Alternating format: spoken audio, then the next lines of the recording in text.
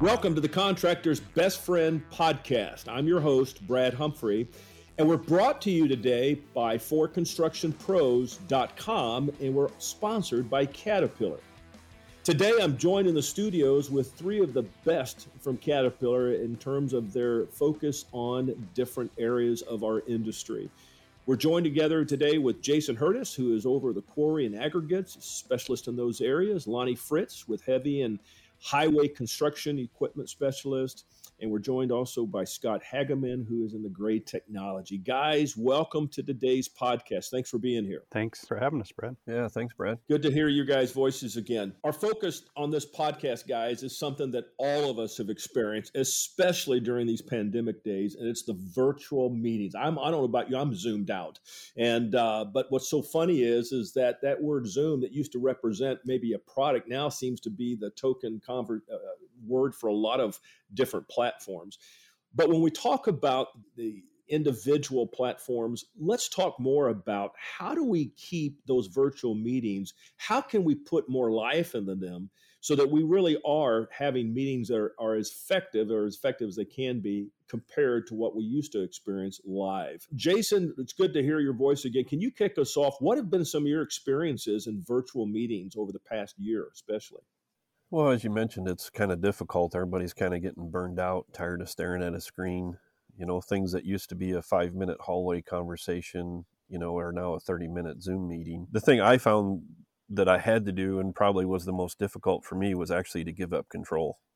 You can't be in a virtual online meeting and say, okay, Lonnie, you do this, Brad, you do that, Scott, you do this, because there's too many other distractions and things going on in the background. And even when you're in the office, your mind's in one spot. When you're at home, your mind's in a different spot, and you need to facilitate the meeting significantly different than what you've had to in the past, I think. Yeah, and per one of the funniest commercials on television I think I've seen in years is the guy that's on the virtual meeting and he's in his shorts. He's got, I think, his shirt and tie. I don't know if you guys have seen. I don't even know what product it tells you. I don't even notice the product, but I thought the commercial was funny because I think a lot of us have experienced. I've seen guys taking their shoes off and people cleaning out their teeth and that kind of stuff too. So you do have to be a little careful as well.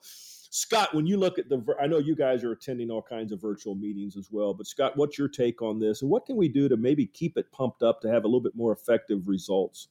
Well, just like Jason said, I think we need to focus. Back in the day when we used to have a lot of office meetings, some concepts were don't put chairs in the conference room, make people stand because then you'll focus on the topic because it's uncomfortable to stand and you want to get out sooner to get back to your desk to sit down. Maybe the same thing on these virtual call-in meetings is, I know everybody's missing the social interaction, but try to keep the personal stories and what you did over the weekend to offline conversations and not get diverted while you're in the meetings, and maybe it'll make it shorter and a little bit more organized. Yeah, I agree with that. Lonnie, any thoughts? I know you've been involved with these as well. Yeah. Several things come to mind here, Brad, in this new way of communicating or newer way. Just keeping the content and the message as clear, concise, and coherent as you can. Make that message as brief and impactful as you can. Encourage active participation. We've been raising the hand a lot electronically to try not to step on people and to just keep the flow going. Like Jason said, you don't even have any of that body language there. Turn on your camera. Okay, you get a headshot and that's about it. And so that's part of it. The participant interaction, polls and trivia. Some people are visual learners. Do you have to stand in front of a whiteboard? Are you really able to articulate your message, just with maybe camera hand gestures and, trying to change the tone of your voice? And, something I've even heard you say in the past is, what is the length? We're trying to give ourselves breaks. Don't start every meeting at the top of the hour and at the bottom hour, cut it 5 minutes short or something. Get that stretch break in there and what have you. And obviously, try not to read to your audience and be as active, engaging as you can, and support your points. Support your points with studies, facts, idea, throw a video in there, a sound clip or something, anything to change it up and get in and get out as quick as you can. Yeah, I agree with that. I think that's good advice there. I think, one of the things that I've seen successfully done by others is making sure that there's even more of a need for an outline before the meeting begins, especially one that's been scheduled, of course. And then also follow up to those. Never had a better reason to do follow up notes from a meeting that's virtual than it is right now, because it's so interesting. You said something, one of you said something a few moments ago. It is amazing how you can mentally kind of check out, when you're not live with the other people in the office. It might keep you more focused. It's easy to get off on another priority you have for the day, or something that's going on in your home life, that type of thing. I think this podcast is really helped by having some best practices. Are there some other insights that you guys would recommend that really can help us pump up a little bit of these virtual meetings? Because I think it's actually here to stay for a long while. Now, maybe we cut back a little bit if the pandemic really does end, but we're here. We're here, baby. It's almost a new way of doing business. Any continued thoughts on best practices or some insights that would help contractors listening to this doing their own meetings? Well, I'd like to dovetail on the point you just made there, Brad, or similar to it, and that is action items. It's we could have more distractions today by working from home than when we're in the office. If I'm having a one-on-one conversation with you, you're going to most likely you're going to pay attention to me in person. It's just flat out disrespectful if you don't. But are we veering off looking at the TV? Are we going to grab a snack? We're on mute. Okay, whatever the case may be, and then we're back, and did we miss something? But the key is, and we've done this, there's several people that are doing it very well right now, summarize the meeting and putting out those bullet points, those action items. So where do we go from here? So nothing falls through the cracks, no balls get dropped. That's a good point. That's a real good point. I got one. Brad, how about when we start the meetings? It seems like the starting of the meeting tends to get a big bottleneck because everybody wants to announce who's on the phone. What I've seen in the past here is let's have the meeting organizer just go ahead and read down the invitee list so people can say yes or no and don't step on each other. That's real good. Sometimes that's just entertaining itself, just who's on the phone, this one little task. But it's, again, a process. It's a new way. And if we start this meeting process off this way, we roll into the meat of the meeting, the topics that we want to talk about, orderly and a lot sooner. One of the thoughts I had, and Jason, I'd like to get your input on this as well. One of the things that I have had and noticed in the last year, especially the last year, but even before then, to be honest with you, I think because of some of the tablets, the different products out there for tablets, it's amazing how many more meetings on construction site jobs will be between a superintendent and, let's say, their project manager. The project manager may be 50 miles away, but they're holding a virtual meeting. Now, they've been doing that for several years. But, I think we do have to recognize that in many cases for construction, virtual meetings are kind of a productivity thing too, isn't it? Oh, definitely. I mean, you can't get the full body language like Lonnie kind of mentioned, but yet you can get some facial expressions, and, you can kind of see what else is going on in the background, or some background noise if you need to have that. And as you mentioned, Brad, it's here to stay. I think the whole environment's going to change. People getting on planes, traveling for a day for an hour meeting, I think those days are over. I think it's going to be more and more virtual. Yeah. And just to reiterate what you said and some of the guys have said is, start on time, end on time, don't waste time, because everybody's getting more and more meetings. And, the one-on-one, the quick communication, I think has been around in the construction industry, the quarry industry, and I think it's just going to become more mainstream than what it has in the past. Yeah, I agree with that. Scott, any thoughts from you on just that whole insight of, we may have turned the corner, and maybe because of the pandemic, but I don't see us going back. No, for sure. I don't see this letting up. It's actually made things more efficient in some directions.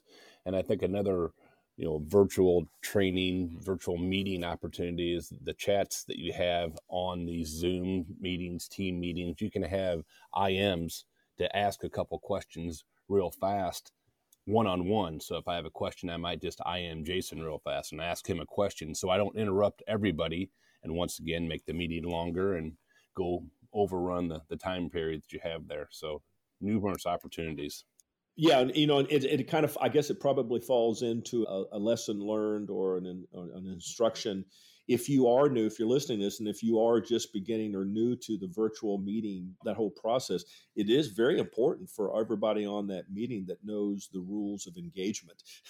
Whether that's turning your audio off when you're not talking, or use of the chat room, or whatever that nomenclature might be for the platform you're working off of. Don't skip some of those little things. I've actually had individuals on job sites tell me that they didn't even know that the company was moving to a new platform and were not given any instructions on how to use the platform. I mean, they got on it, but they didn't really know how to maneuver it. Now, they figured it out. It wasn't like they didn't figure it out, but it is something, don't overlook the basics, because this is new. This is a new, not necessarily a new technology. It is new for some, but it's definitely a new mental process to get psyched up for. But I think, Scott, to your point, I do think it can actually increase productivity for contractors as they learn to use it, because they don't have to bring people back from the field only to have those meetings in the future. Lonnie, from your perspective, I know you deal with a lot of contractors. Any other thoughts on this whole topic? Because this is a big one.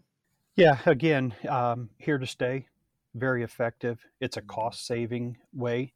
And also, as we bring that new generation on, this is how most of them learn. If they can do it with the technology device, they feel most comfortable. Again, they learn well this way. We can bring out training a lot quicker, more efficiently than ever before. When you think about packing bags, going to the airport, going through all the checks, flying, delays, all those things, a half-hour meeting versus, 1-2 days is a significant difference in the way you utilize your time and trying to multitask. So it helps you keep you more current with your other roles and responsibilities, if you will, because you're not so tied up in the traveling. And I know we're talking about the industry here, so they're more home-based, if you will. But it's about engagement. I love what Scott said there about checking in. We can burn 10 minutes of a half-hour meeting by just, asking what flavor of coffee you're drinking or what have you. So while it's fun and nice, it has a time and a place. And I would just also like to share one thing here, and especially for those, we at Caterpillar, we're used to this. We have software platforms, and we're used to conducting business this way before the current change in times. For folks in the industry that may not be as acclimated, know your role. Yeah. Do I have the software, and do I know how to log in, and am I just a listener? However, it gets a little bit different. You have to raise the bar if you're a presenter. Do I need to save the roster? I learned how to do that. I never knew how to do that before. Do I have to share screen? Do I have to present? Do I have to trade back and forth that way? So know your role, know how to maneuver these newer tools, because adoption is going to continue to be wider and wider spread. I think that's good advice. My son-in-law is an electrician, and one of the things that's actually helped him in his career and he works for a large contractor in Texas. But one of the things that's actually given him a lot more exposure is a lot of the older superintendents reach out to him because of his technology knowledge. And I do think that's something as contractors we need to admit. We have an older workforce in some cases that are moving on within the next 5 years or so retirement. We do have younger individuals coming in, and some of these are some of the brightest, and we actually can embrace their knowledge of that, and they actually may wind up helping some of the more experienced guys and gals who aren't as adept at some of the electronic stuff. Well, this has been a great discussion. Any thought by any of you as we close out? Any final thoughts? Just get used to it, because it's here. It's going to stay, and it's going to get bigger. Yeah, Lonnie said earlier, there's really no turning back. We've made the corner. Well, this has been a wonderful time to talk about something that's not always it's not always real positive for some individuals in this industry. Again, this is, we want to let you know that this podcast, if you want to listen to it again, you can. If you have other podcast topics that you'd like to research, go ahead and go back to FordConstructionPros.com or check out some of your favorite podcast platforms. You may be able to find us on many of those other platforms. Again, we are brought to you by FordConstructionPros.com, and we're also sponsored by Caterpillar, and we appreciate their support in this process. Hey, use the information that Lonnie and Jason and Scott have shared with you. Put it to good use. Let's be competitive. Have a great year in construction. Link to helpful content from CAT experts featured on the CAT Landscaping and Construction Facebook page.